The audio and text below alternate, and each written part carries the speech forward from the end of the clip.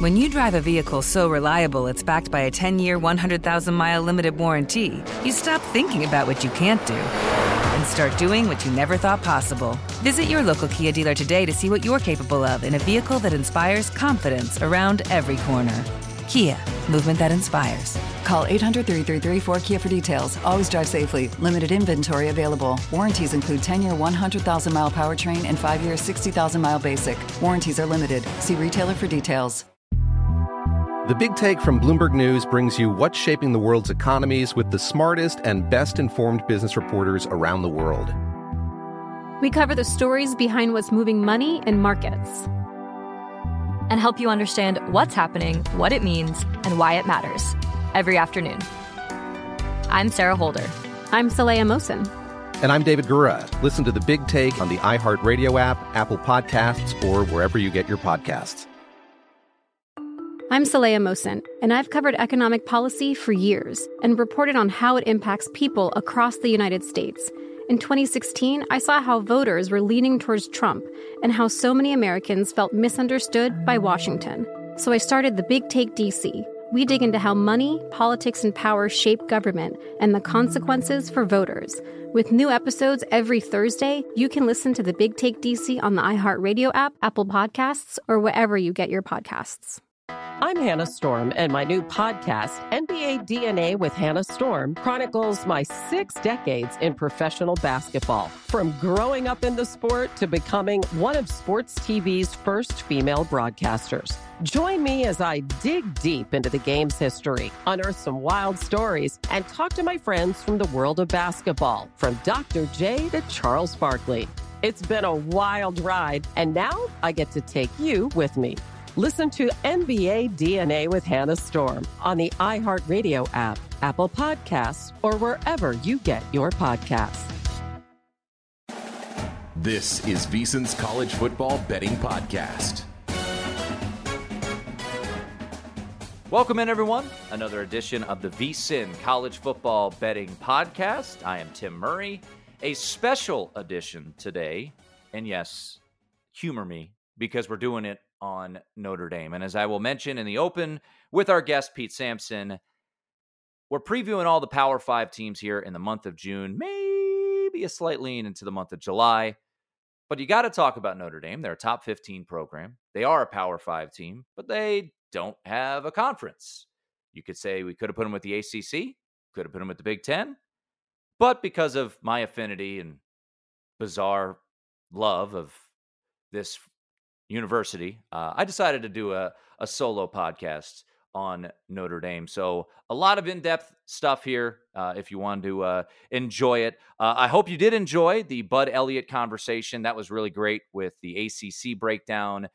You could follow Bud on Twitter. Just a reminder, at Bud Elliott 3 puts out really quality gambling information too as the year goes on. We still have to do the SEC and still have to do the Pac-12 over the next couple of weeks. So we will either get 2 out for you next week and take the week of July 4th off, or we'll push one into the week of July 4th. We'll figure that out, all the specifics there, but still SEC and still Pac-12 to come. I just wanted to point out something real quick, a little nugget courtesy of BetMGM before we get to our guest today, Pete Sampson. So BetMGM put out their current ticket percentage and handle percentage on their national championship odds. And the top 4, not really going to surprise you. Okay, Michigan, 10-1, where their odds to open down to 9-1, coming off of another Big Ten championship. They're going to be preseason top 5, 16% of the handle, or 16.5% of the handle, 16% of the tickets. That makes sense.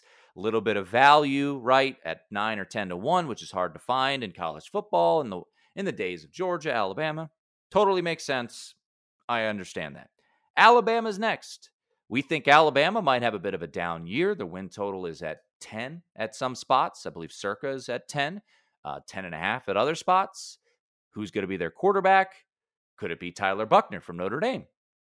But to bet on Alabama at 7 or 6-1, which 10.7% of the tickets and 11.7% of the handle have done, that makes sense. Okay, LSU. Now, this is the one I actually thought would be number one based off of the buzz that they have coming into the year, how they ended last year, how they beat Alabama, how they're bringing back a lot of pieces, very busy in the portal. They're at 14-1, open 20-1. LSU, 8.8% of the tickets, 8.2% of the handle. Okay, that makes a lot of sense. And then I skipped over Ohio State, who is, 6 or 7-1.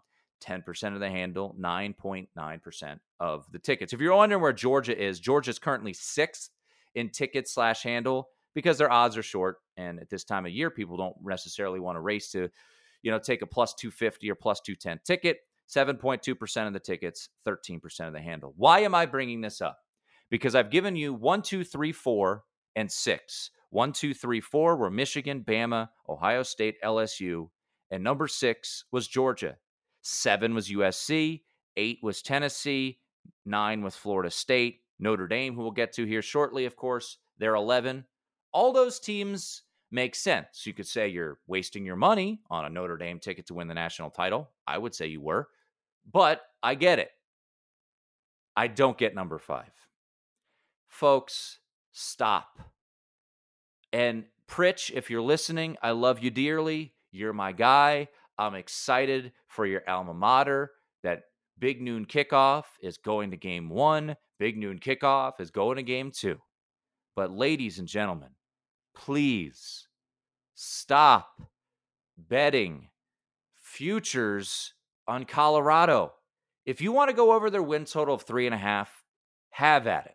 I would not push back all that strongly. Deion Sanders has brought in a lot of talent. They've completely reworked that entire roster. If you want to pull that off, go for that, which is like 90+% of the tickets are on the over. I'm not going to push back all that much. I think I could see them winning some 4 games, 5 games. I would be stunned if they made a bowl game this year. But even if they made a bowl game, people, stop betting national championship futures on Colorado. At BetMGM, 8.5% of their tickets and 7.9% of the handle is on Colorado to win the national championship. Just stop. Please. I don't even want to say, hey, put $5 on it, because you could do better with $5. I mean, hell, you could go get a couple cheeseburgers at McDonald's for $5. You can get a nice iced coffee here in the summer months for $5. Please stop. And I also saw that I think over 50% of the tickets at BetMGM on the Pac-12 are on Colorado. I am excited for Colorado. I think the hire was brilliant to bring in Deion Sanders. We coming with Louis Luggage. They'll be improved. They were an embarrassment of a Power 5 program last year. My biggest bet of the entire year was under 3.5 wins for them. And they went 1-11. And their schedule, folks, it ain't easy. You got TCU, you got Nebraska, you do have Colorado State at a neutral. But the Pac-12 is better this year. If you could buy future stock in Colorado in the sense of, hey, this is a program that I think will be on the rise over the year, yeah, fine. Hey, I think they'll, win the conference in the next 5 years if you can find a bet on that. Okay. Stop wasting your money this year. It's going to be an improved team. Are they better than Stanford? Yeah, probably. And they play Stanford. Could they beat Stanford? They should. They'll probably be a favorite against Stanford. But, folks, let's just run through the schedule real quickly, just on Colorado, because we'll do the Pac-12 later. TCU, where they're a 3-touchdown underdog. Nebraska, Colorado State, at Oregon, USC, at Arizona State, Stanford, at UCLA, Oregon State, Arizona, at Wazoo, at Utah. If they got to a bowl, it would be a miracle. If they got to a bowl, Deion Sanders, in my opinion, should win National Coach of the Year. The Pac-12 is better. The non-con is hard. And BetMGM right now, while they might say outwardly, hey, our biggest liability is Colorado, inside they're saying, sweet, keep betting Colorado to win the national championship. All right, that's going to do it for that little mini rant. We'll talk more about Colorado either next week or the following when we preview the Pac-12. But a special edition today of the VSiN College Football Betting Podcast. Notre Dame, their win total is sitting at 9 at DraftKings, 8.5 at Circa. Sam Hartman can be found as high as 30-1 to win the Heisman Trophy. What should you bet? As they also enter a Week 0 matchup against Navy in Ireland as a 20-point favorite. Pete Sampson covers Notre Dame football for The Athletic. You could follow Pete on Twitter at Pete Sampson _ is his Twitter handle. So make sure you give him a follow. And as promised, here's my conversation with Pete Sampson. And as promised, our special ACC preview as we take a look at Notre Dame, who once upon a time was actually an ACC member for the COVID season. One of the most odd things that we might remember from the COVID season. Pete Sampson joins us, who's covered the Irish for quite some time. And Pete, as our listeners probably know, I don't even need notes for this one. I'll just be honest. I just, you're my guy. I bug you way too much. And I'm like, we're doing all the Power 5 teams. When you're doing just strictly Power 5 previews, Pete, it's always kind of awkward. Like, where do you fit Notre Dame in? Do you put them with the ACC? Do you go geographically with the Big Ten? Or when the host of said podcast is a fanatical Notre Dame fan, you do a special all for Notre Dame. I think that's probably the way to do it, because otherwise you end up with like the all independent team, which is basically Notre Dame's roster. And that just is awkward for everybody. Well, I've got the Phil Steele magazine just delivered today, which he is the only magazine, I believe, who does the all independent team, which makes me laugh, Pete, because he does all the rankings for each and every position for the conference, and Notre Dame is number 1 across the board. So. They're running out of independent competition with BYU eventually joining a conference. So it's like, there just really isn't a lot of other candidates at this point. Remember, BYU, as you mentioned, now a part of the Big 12, and New Mexico State, trivia question, now in the CUSA. So the New Mexico State Aggies, who enjoyed independence there for a stretch, your 4 independent teams: Army, UConn, UMass, and Notre Dame. So, if Notre Dame wants to start hanging banners, I mean, they could maybe do a little round robin and see who gets the championship every year. Yeah, that's like, the schools send out, hey, so-and-so is an All-American watch list emails. Like, there's never been an all-independent email gone out from Notre Dame Sports Information Department, and for good reason. So Notre Dame's win total, and we'll dive into it, depending on where you look. DraftKings is at 9. Circa Sports is at 8.5. They will be a underdog or a pick'em in 3 games this year that we know of. Home to Ohio State, where the look-ahead line has them as a touchdown underdog. They're about a pick'em against USC at home, which I think might surprise some people. And then they're a road dog at Clemson, about a 4.5-point underdog. I don't want to kind of give it away just yet because I want to dive into it. But, you and I have texted about this. I think 9/8.5 is about right because, those 3 games are on the schedule, and then there's no margin for error, especially for a team under Marcus Freeman that lost to Stanford and lost to Marshall inexplicably last year. That is really going to be. I'm almost more interested in like how Notre Dame does with the other 9 than I am with those 3. I'm not saying that that's legit, but like how Notre Dame handles its business those other 9 games, like. That's kind of boring. That's a boring story if you're a Notre Dame fan, but it's a critical one that you get right because it's really one of the things Brian Kelly did so well is he won every single game he was supposed to win. And after you lose to Marshall and just an awful Stanford team, that suddenly it sort of makes everything in play. Like NC State, I don't know, or like going to Duke. Well, okay, I guess we'll see about that. Or Pittsburgh. Like these are games that Notre Dame, to be as good as Notre Dame wants to be, sort of need to sort of just chalk up a W and move on and throw everything into those big 3 games against Ohio State, USC, and Clemson. But after last year, I think we would all agree that like Notre Dame's not there yet as a program, or they're not there yet anymore, or not there anymore. With Marcus Freeman as the head coach, so that's a real opportunity for him to grow as a head coach and show he can be, kind of get Notre Dame to a point where they're a reliable product every Saturday, in a way that they kind of weren't last year.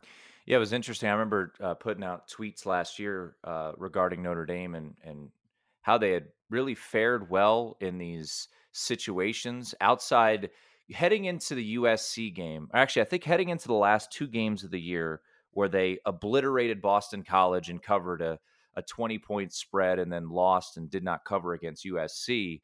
But I remember as a dog or a favorite of less than a touchdown, I want to say they were undefeated against the spread. And then as a underdog of more than a touchdown, they were winless against the spread early on. You had the loss to Marshall, you had the Cal game, you had Stanford. I don't think they covered against UNLV, even though it wasn't really that competitive. So I think that's the biggest question I have as a fan, but also as a bettor, Pete, is how will Marcus Freeman, who clearly seems to be the type of coach who can get his team up. I mean, the Clemson game and the domination of that Clemson team was one of the most satisfying Notre Dame victories as a fan that I've had in, probably since that 49-14 obliteration of a pretty good USC team. I want to say in like 15 or 16, whenever that was. I think that's a big question for most bettors is, can Marcus Freeman pull a Brian Kelly, which is kind of keep this team even keel and then find an extra level to get up for the big opponents, which Brian Kelly, that was probably his biggest knock at Notre Dame, was the inability to kind of get them over the top in those games that they were a touchdown or a 10-point underdog. Yeah, that's a question I asked Marcus Freeman last week when I was in his office, and because he talked about how much he learned from Marshall and Stanford, and but he was quick to say it doesn't mean that I have the answers for this 100% of the time now. I'm just better prepared to handle these moments than I was a year ago, whether that is how you prep after a night game before. They played BYU in Vegas, came back home late at night against Stanford. Played Ohio State at night in Columbus, came back home late at night against Marshall. So I think there's a lot for him to figure out from a prep point of view.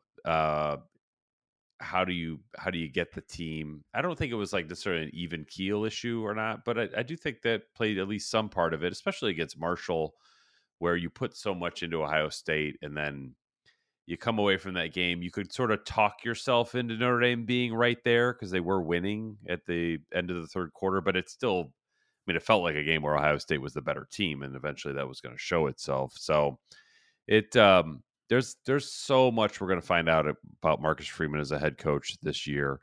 But I think the biggest thing that he needs to figure out is the other 9 games of the year. How do I get Notre Dame to come out and play no worse than a B? Because really their Stanford and Marshall performances were like an F, and they were really bad against Cal too. I mean, they were a Hail Mary away from losing that game. So it's not like they blew out everybody they played that was a lesser opponent than them. When they won, they really struggled in some moments, whether it be Syracuse kind of sneaking back into it in the second half, or the Navy game was weird. There were very uneven performances. Like even the South Carolina Bowl game, I think it's a bit of a one-off because you don't have Foskey and you don't have Mayer, so it's kind of, and Buckner's coming back, but that was a weird game too. They were playing great, then they were awful, then they were great again. How do you be a little bit more consistent than you were last year when the opponent doesn't naturally get you up? And Pete, that leads me to my next question, which is the biggest acquisition of the entire offseason for Notre Dame and one of the biggest ones in college football. And it's Sam Hartman coming to Notre Dame. And we had Mike Golick Jr. on the pod a couple months ago. And, I asked him, he's the best quarterback since ... entering the year. Jimmy Clausen, Brady Quinn. I even had one person tell me Rick Meyer, which might be a little ways away, but I'm not saying that Notre Dame absolutely beats Marshall and absolutely beats Stanford if they have Sam Hartman. But look, let's be honest. I mean, Drew Pine, what Tommy Rees was able to pull out of him in some games, I thought was miracle work. Tyler Buckner certainly seemed up and down and was not very good in the Marshall game. So can Sam Hartman and the level of not only maturity, but skill that he has, can he help Notre Dame avoid those Marshall and Stanford type of clunkers because he's just that good? I think so. I mean, I put that question in my Notre Dame fan survey this week about, Sam Hartman is the best quarterback in Notre Dame since who? There were, I think, about 22% of people said Ian Book. There was, I think, 10% said Deshaun Kaiser, but the overwhelming majority of votes went to Jimmy Clausen or Brady Quinn. There were some Rick Myers, even some Tony Rices in there, but I think if you can get sort of Clausen level productions, I think people sort of forget how good he was because the team was bad. But that or Quinn level, where we're talking, kind of an 8-to-1 TD to INT ratio, where you really have like a guy who can win you a game at quarterback. Notre Dame has not had that in quite a while, but I would be pretty surprised if Sam Hartman didn't deliver in that kind of way. So the offseason, and you as a man who covers Notre Dame and have been doing for a while, usually off seasons for you are not quiet, and this one was definitely not quiet. So, word starts to trickle out around the bowl game that Sam Hartman's going to commit to Notre Dame, and I was like, wow, this is a huge coup in the portal. They probably figured out some NIL situation to make sure he's coming there. Clearly, Tommy Rees is on board with this. And then slowly but surely, the Alabama plane shows up in South Bend to poach Tommy Rees. And then Andy Ludwig's going to be the new OC, and he's shown on the video board at a hockey game. And then that falls apart. And then everybody's upset with Jack Swarbrick for not doing the buyout and all of that. So, long-winded question here is, did Notre Dame settle on its offensive coordinator hiring from within with Jared Parker, who, from the outset and from people who are looking to bet on or against Notre Dame, Pete, it would say, what the hell are they doing? They have all the money in the world. They could go get anybody. And they said, all right, Andy Ludwig, you're our guy. He turned us down, or whatever it was. All right, just hire from within. What happened there? And, could that be a big mistake this year, in your opinion? It could be, but I don't think it will be a big mistake this year. I just don't think we're going to be able to know because Sam Hartman will cover it all up. Jared Parker and how good he is as an offensive coordinator, that's, I think, probably a better question for 2024 when, it'll be his quarterback out there that, whether that be Kenny Minchie or Steve Angeli or, CJ Carr, who knows? But, at that point, you're probably down your two starting offensive tackles and your starting running back due to NFL departures. So I think that Notre Dame's offense will be good regardless of who is calling the plays this year. But in terms of what happened with their search, yeah, I think Ludwig ultimately turned them down. And Notre Dame insists up and down that they would have paid a buyout of $3 million that, would have been spaced out over a couple of years, I believe. But, did they settle? Kind of, because they went big with Colin Klein and Andy Ludwig, and then ultimately came back to a guy that was already in the room to begin with. It's like, you do this national search, but then the guy that you hire is just down the hallway. It's like, well, what was the point of the national search? So, and that's not to say, like, look, Notre Dame advertised a national search when they promoted Tommy Rees after the 2018 season. That turned out okay because he got hired by Alabama. So, could Jared Parker do the same kind of thing at Notre Dame? It's possible. So, but the process was very weird and bumpy and awkward, and it felt like nobody had a great handle on what was happening. But the end result, that doesn't necessarily need to be bound to the process. Before we get to the positives of the offseason and this team and why we can convince people to maybe bet on the over of their win total. We know Michael Mayer gone in Las Vegas. Isaiah Foskey gone, second-round pick to the Saints. That was expected. What was unexpected was Tommy Rees leaving to go to Alabama. Brian Mason, who is a stud special teams coordinator, wouldn't have brought that up if he wasn't so damn good at his job, but he leaves to go to the Colts. Logan Diggs goes to LSU. Drew Pine left before the season ended. He's at Arizona State, and Tyler Buckner is at Alabama. Let's just rank 1-2 of the most important and impactful losses for Notre Dame that they'll feel potentially in 2023. I would put Tommy Rees number one. Among the players, though, I would go with Logan Diggs. It's like Buckner could have been number one, but I just don't think we ever saw enough from him to go and all right, this is the guy. Maybe he did show flashes as the staff insisted he did during spring and last fall, but we didn't really see a whole lot of it. But Logan Diggs, it's like their backup running back situation is a little bit dodgy right now without Diggs. You have Audric Estime, who's like a dude at number one, but you bring in Devin Ford from Penn State as a grad transfer. Jadarian Price is coming off an Achilles. Marcus Freeman insists that Price is totally fine and ready to go. And then after that, Jeremiah Love is a freshman. Jabron Payne is a sophomore who took a red shirt last year. So it's like they have some guys there, but they haven't really proven it. If they had an Estime Diggs combo, I think this really would be maybe the best running back duo in the country. So that's a big loss. So let's look at the personnel. Sam Hartman at quarterback, obviously huge for the Irish. He'll be there for 1 year. Audric Estime, as you alluded to, just a bruising back, ran for over 900 yards last year. The wide receiver room seems to be getting better, and then you've got these anchors on the tackle spots of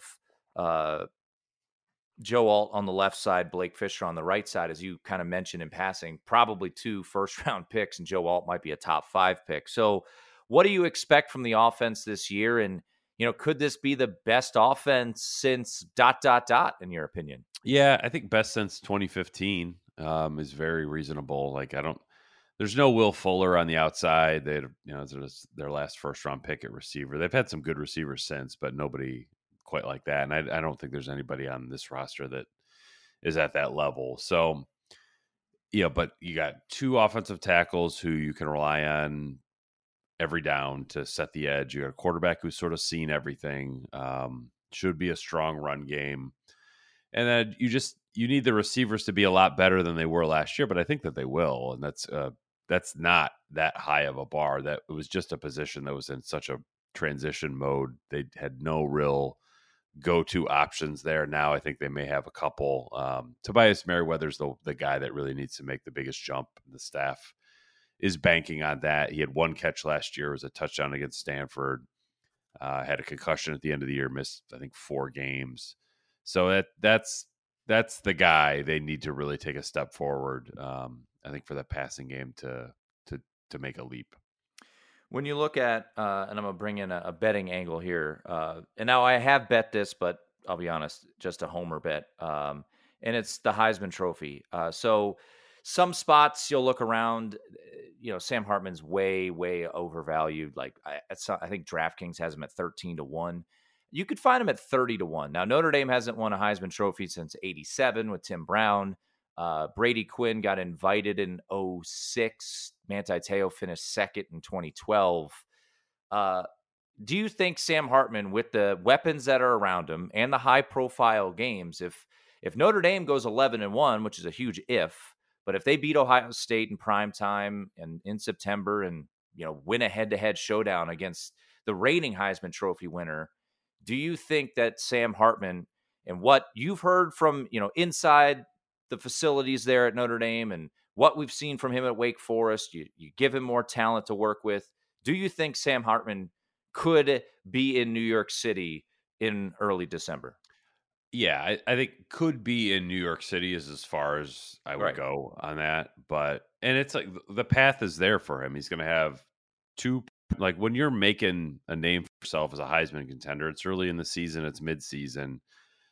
You get Ohio State at home, and then you get Caleb Williams and USC at home too. I'm not going to say here on June whatever that Notre Dame's going to win those games, but they are a much better position to win those games this year than last year. So Sam Hartman would be the reason why. So if he especially gets Caleb Williams, that's big. That'll be a big time moment. But like statistically, you look at Heisman winners, you're like 10-1 TD to INT ratio.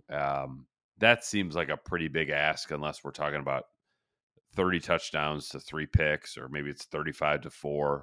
If he can get to those kind of numbers, then he's going to New York. But to win it, I mean, you got to have something otherworldly, and I'm just not sure Notre Dame's offense is built to produce a quarterback statistic profile like that. So that's why I'd say making it to New York would be a big deal for him and Notre Dame. That would count as kind of a win unto itself. Yeah, and you think about, you mentioned the touchdown to interception ratio. I was listening to one of the podcasts you're a part of earlier this week, and you mentioned Joe Burrow's stats, which is just insane and may not ever happen again. It was like 60/6, but he also had Jamar Chase and a lot of other guys that played on Sundays. And you look at the wide receiver core, which seems to be getting better, but it is not there yet. Final thought on the offense: Michael Mayer was the fact that he had, what was it? I got the numbers here: 67 catches last year for 800 yards. When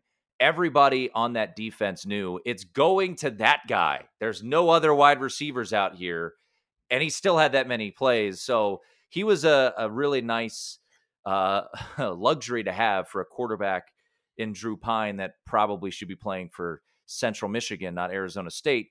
Do they have anything at the tight end position that they're excited about this year? Yeah, Eli Raridon is the guy that I think they would be excited about, but he's coming off his second ACL in the last 2 years, so it's tempered a little bit. I think Mitchell Evans is a fine tight end, but by Notre Dame standards is not going to be somebody that probably keeps that draft streak alive that goes back to 2004. Eli Raridon, I think, is a guy who has a chance to be a pro. So that's the guy they get excited about, but he's got to have some durability in the tank, I think, before you can sort of get out ahead of yourself a little bit on him. But he's built like kind of more of your Eifert, Rudolph types of tight ends, not so much like Mayer, but he would definitely be the guy to keep an eye on. Defensively, they lose Isaiah Foskey, had 11 sacks, but the linebacker core seems to be pretty much intact. A lot of guys that had a bunch of production that aren't going to pop and be, Manti Te'o, second round pick type of players, or Jalen Smith, who should have been a first round pick if it weren't for the injury. What is the strength of Notre Dame's defense in 2023? Despite pushback from the Notre Dame fan base in general, I think their linebackers are going to be really good. I know people wanted to see Jalen Sneed, who was a 5-star freshman last year, over J.D. Bertrand and Jack Kaiser, who were 3-star, 4-star seniors. But I just think that the way Al Golden likes to make his defense complicated, you need to have high football IQ guys at the middle of your defense. And I think they will have that with Bertrand and Kaiser. I mean, the best player is Ben Morrison, who's a corner, who was a freshman All-American last year. But I think that the corner and linebacker positions will be good. Safety and defensive line are huge concerns. And if they could get one of them sorted, it's probably going to be defensive line. That would probably also be the one that Marcus Freeman would choose if he had to select one of them. Riley Mills, Jordan Botello, these are sort of like defensive linemen who have been around Notre Dame for a while, were big-time prospects that haven't really produced at a consistent level. They really need somebody they need somebodies to step up along the defensive line in a way that they just haven't for the last 2 or 3 years. And if they can get that, they'll have a good defense. If they don't, then they're probably going to have Sam Hartman outscore a bunch of people. So Sam Hartman, obviously the biggest addition in the portal. Notre Dame's never going to be, Colorado, revamping the entire roster with portal players, but they're not going to be Clemson either. They're going to go into the portal. They're going to get some pieces, but maybe not the sexiest pieces outside of the quarterback this year. So a couple other pieces came in via the portal. Pete, who do you think outside of Hartman via the portal is most impactful for Notre Dame in 2023? Even though I just talked about how the defensive line and that's the most important position to improve, and they have Javonte Jean-Baptiste there from Ohio State. I think I just have this hunch that Antonio Carter is going to be really good. He's a safety transfer from Rhode Island, played for a former Notre Dame player in high school, and Clint Johnson, who played under Lou Holtz. Played a ton of football, very mature kid. Spent a little bit of time talking to him, talking to his dad. I just think he's going to have a sneaky good season. And safety is tough because a lot of the plays you make are plays that the other team didn't attempt because you were where you needed to be. So I don't know if he's going to put up great stats. I just think that he's going to be a reliable part of the defense at a position where they're hurting in terms of depth and just quality numbers. So I think I have a sneaking suspicion that Carter will be that guy at the back of the defense. All right, we'll wrap up on this. Just a couple gambling thoughts here, Pete. Before we get to the over-under on the season and your prediction on what you think the season would look like, Notre Dame's big 3 games are Ohio State, September 23rd. My streak, I believe I went on your podcast, and I think I'm on a 10-game winning streak on games in person. BYU, a winner last year. I will be at Ohio State, so very much on the line going to that game. USC, October 14th, Clemson at Clemson, November 4th. So I'll give you the look-ahead lines right now. Ohio State's a 7-point favorite. Notre Dame, a 1-point favorite at USC, or versus USC, and then a 4.5-point underdog at Clemson. What is the record, just straight up, Pete, against those 3 teams in 2023? I'll say 1-2, and then I would say that they will be 2-1 against the spread. Ooh, okay. So you think Ohio State? If I had to guess, Ohio State's a close loss. Yeah, that's how I see that one. I think they'll beat USC outright, and I think they will lose, and Clemson will cover. If you had I think you did this on your poll. Notre Dame fans, if you ask them, okay, you're going 1-2. Who do you want? 2-1. I let them go 2-1. Oh, okay. But let's flip it, because I think they'll go 1-2 as well. I think they'll lose to Clemson. I think Clemson's going to be better than people expect, even though their win total's 10. I think Notre Dame fans would trade an Ohio State win for USC, because as I say, when was the last time Notre Dame beat Ohio State? Like the 50s? They have not beaten them in the modern era, right? I believe it was the 30s. Jeez. And they have a 5-game losing streak against USC, which is their longest active losing streak against any opponent. Against Ohio State? Against Ohio State. So they've lost 5 straight to Ohio State. That's the longest losing streak they have against any opponent active. And then it edges the 4-game losing streak that they had against the University of Chicago, which ended. They're 0-4 all-time against Chicago. Games played in 1893, 1896, 1897, and 1899. Man, that's some deep stuff right there. Yeah, the last win against Ohio State was a 7-2 thriller in 1936. You know what? I'll take 7-2. The amount of money I'm spending on those tickets, Pete, if they win 7-2, I don't care. I went to the Notre Dame Michigan game in 2012, where I think it wasn't it like 14-12 or something? Odd? Oh God, it was ugly. The Denard Robinson 6-pick game. Yes, that was something. All right, so 1-2 with the big 3. The other 9, where they will be a favorite in every single game, Pete. What is the record for Notre Dame? And if they have a loss, where do you think it most likely comes? Today, as you asked me this question, I'll say they'll go 8-1. I don't have a great feeling on the loss because, the best teams they play are either NC State or Duke, in my opinion. And I shudder to think about Notre Dame losing either of those, because it will really turn up the pressure on the season. NC State, they play the 3rd game of the year. So to lose a game before Ohio State would be very tricky. But then you think about, okay, what if they lose to Ohio State and then the next week they lose to Duke? Suddenly you're like, I don't want to say you're on the hot seat if you're Marcus Freeman, but the season is in a perilous position almost immediately. So they're gonna have to be on it at the beginning of the season to go 9-0 in those games, or frankly even 8-1. But NC State or Duke, those are the ones that I think are by far the trickiest. The timing is not great for Notre Dame for either of them in terms of what's ahead of them, what's behind them. But they go 8-1 there, they go 1-2 in the others. You finish 9-3, and that would put you over, right? Or or a push over at Circa, which is 8.5. DraftKings has it at 9. I'll give you my prediction. I think the more and more I look at it, I think they beat Duke. I think Duke, while I like Mike Elko, I think they were very beneficial to the schedule last year. They only played 2 teams with an above 500 record. So I think they beat Duke after Ohio State. I think big game Jeff Brom at Louisville is a really tricky spot. I mean, Jeff Brom has a knack, right, for I mean, granted, Rondell Moore, I think, is still scoring touchdowns in that game, but I mean, they pummeled Ohio State in West Lafayette. So I think the Louisville game prior to USC is really a tricky spot there on October 7th. So that would be my prediction. I think this is a 9-3 football team as well, but I'll say this: I'm not getting to the window on over 8.5 because I just, fair or not, Pete, I don't trust Marcus Freeman just yet to win games that he is supposed to win.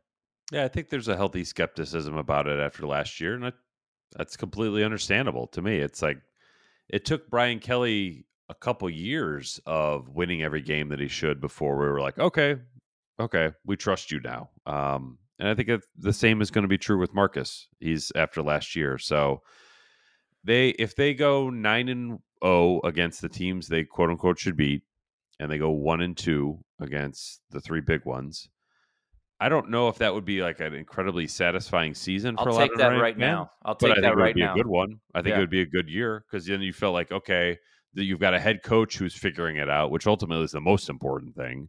And you would have enjoyed either September 23rd, October 14th, or November 4th immensely, and the other 2 stunk. But you got one memory out of it. You went 10-2. You're probably in a New Year's Six bowl game at that point. Like that's, I think, would have to qualify as a good year. Even if I do think this is with Sam Hartman, it would be a shame if Notre Dame is going to Clemson and they're not in the playoff picture at that point. Like this is a team that's good enough to contend to make a 14 playoff. I'm not sure if they'll get there, but they should be a contender once those ESPN ranking shows, dog and pony show, starts up in November. Yeah, that would be big if they had one loss going into Clemson. And if you had one loss, you'd be feeling pretty good on an over win, regardless, with Wake Forest and Stanford to close it out. Final question for you, Pete. We do have week 0 and week 1 lines out. Well, not Notre Dame, Tennessee State, as your dog is barking. Maybe that's indicative of this question. Yeah. Will the dog be barking in Ireland when Notre Dame plays Navy as a 20-point favorite against the Midshipmen? I have long come to terms with the fact that you should never bet on a Notre Dame Navy game. So if I could give you no opinion on it, I would. I do think like Navy is in a bad spot right now, and I think Notre Dame is good. So they should cruise past Navy there. But I mean, if anyone who watched the game last year in Baltimore you just had to be going nuts watching it. And I know someone who bet a decent amount of money on that one and was just like, what is happening here? Navy is just a weird opponent. If you were forcing me to bet, I would pick Notre Dame to cover, but I would never bet on a Notre Dame Navy game.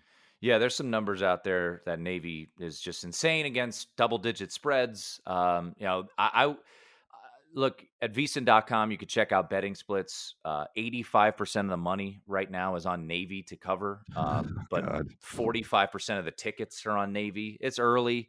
I know some people who have taken the chomp at Navy plus 21. I don't know how you could bet Navy, to be honest. And this isn't a Navy podcast, but they've got a new head coach for the first time in what feels like ages in Brian Newberry. But we will see. That'll be a fun game for you to cover. I appreciate you letting me humor myself, basically, to talk about this. But your official prediction right now would be 9-3 for the Irish in 2023 as of June 21st and subject to change, right? Yes. Yeah. All the disclaimers, terms and conditions apply. Pete, always appreciate it, man. And we'll talk soon. All right. Thanks, Tim. Thanks again to Pete Sampson. Really good stuff there. And thanks to you for humoring me as we broke down the Irish. I will say probably the most in-depth we'll ever go on one team on this particular podcast, but the win total sitting at 8.5. I would not play 8.5. 9, I think the only play is under, to be honest. I would be very surprised if Notre Dame is a 10-win football team this year because of those tricky landmines at Louisville, at Duke, Pittsburgh at home, I think is a weird game. So outside of those big three, I would be pretty surprised. I think this is a 9-win football team. But if you had to ask me, what is more likely? Notre Dame goes 10-2 or 8-4? I would say they go 8-4 before they go 10-2. I hope they go 10-2. And as Pete said, if they go 1-2 against the big three and 9-0 against everybody else, and I interrupted and I said, I'd take it. I would take it in a heartbeat. Hopefully it happens, but I do think 8-4 more likely than 10-2. So if forced to play it, I would look under 9 wins. There's no 9.5s out there, which is absolutely an under play. Thanks to Pete Sampson. Thanks to Steven, the producer of this podcast. Once again, please rate, review, and subscribe. Let's keep it rolling here, folks. It's been great. We will have much more content once we get our college football betting guide out later on this summer. A Pac-12 and SEC preview coming within the next 2 weeks. Not sure which order it will be, but those two conferences will be the discussion next week and the following. Until then, I'm Tim Murray, and this has been the VSiN College Football Betting Podcast. I'm Saleha Mohsen, and I've covered economic policy for years and reported on how it impacts people across the United States. In 2016, I saw how voters were leaning towards Trump and how so many Americans felt misunderstood by Washington. So I started the Big Take DC. We dig into how money, politics, and power shape government and the consequences for voters. With new episodes every Thursday, you can listen to the Big Take DC on the iHeartRadio app, Apple Podcasts, or wherever you get your podcasts. The Big Take from Bloomberg News brings you what's shaping the world's economies with the smartest and best-informed business reporters around the world. We cover the stories behind what's moving money and markets, and help you understand what's happening, what it means, and why it matters every afternoon. I'm Sarah Holder. I'm Saleha Mohsen. And I'm David Gura. Listen to The Big Take on the iHeartRadio app, Apple Podcasts, or wherever you get your podcasts. I'm Hannah Storm, and my new podcast, NBA DNA with Hannah Storm, chronicles my 6 decades in professional basketball. From growing up in the sport to becoming one of sports TV's first female broadcasters. Join me as I dig deep into the game's history, unearth some wild stories, and talk to my friends from the world of basketball, from Dr. J to Charles Barkley. It's been a wild ride, and now I get to take you with me. Listen to NBA DNA with Hannah Storm on the iHeartRadio app, Apple Podcasts, or wherever you get your podcasts.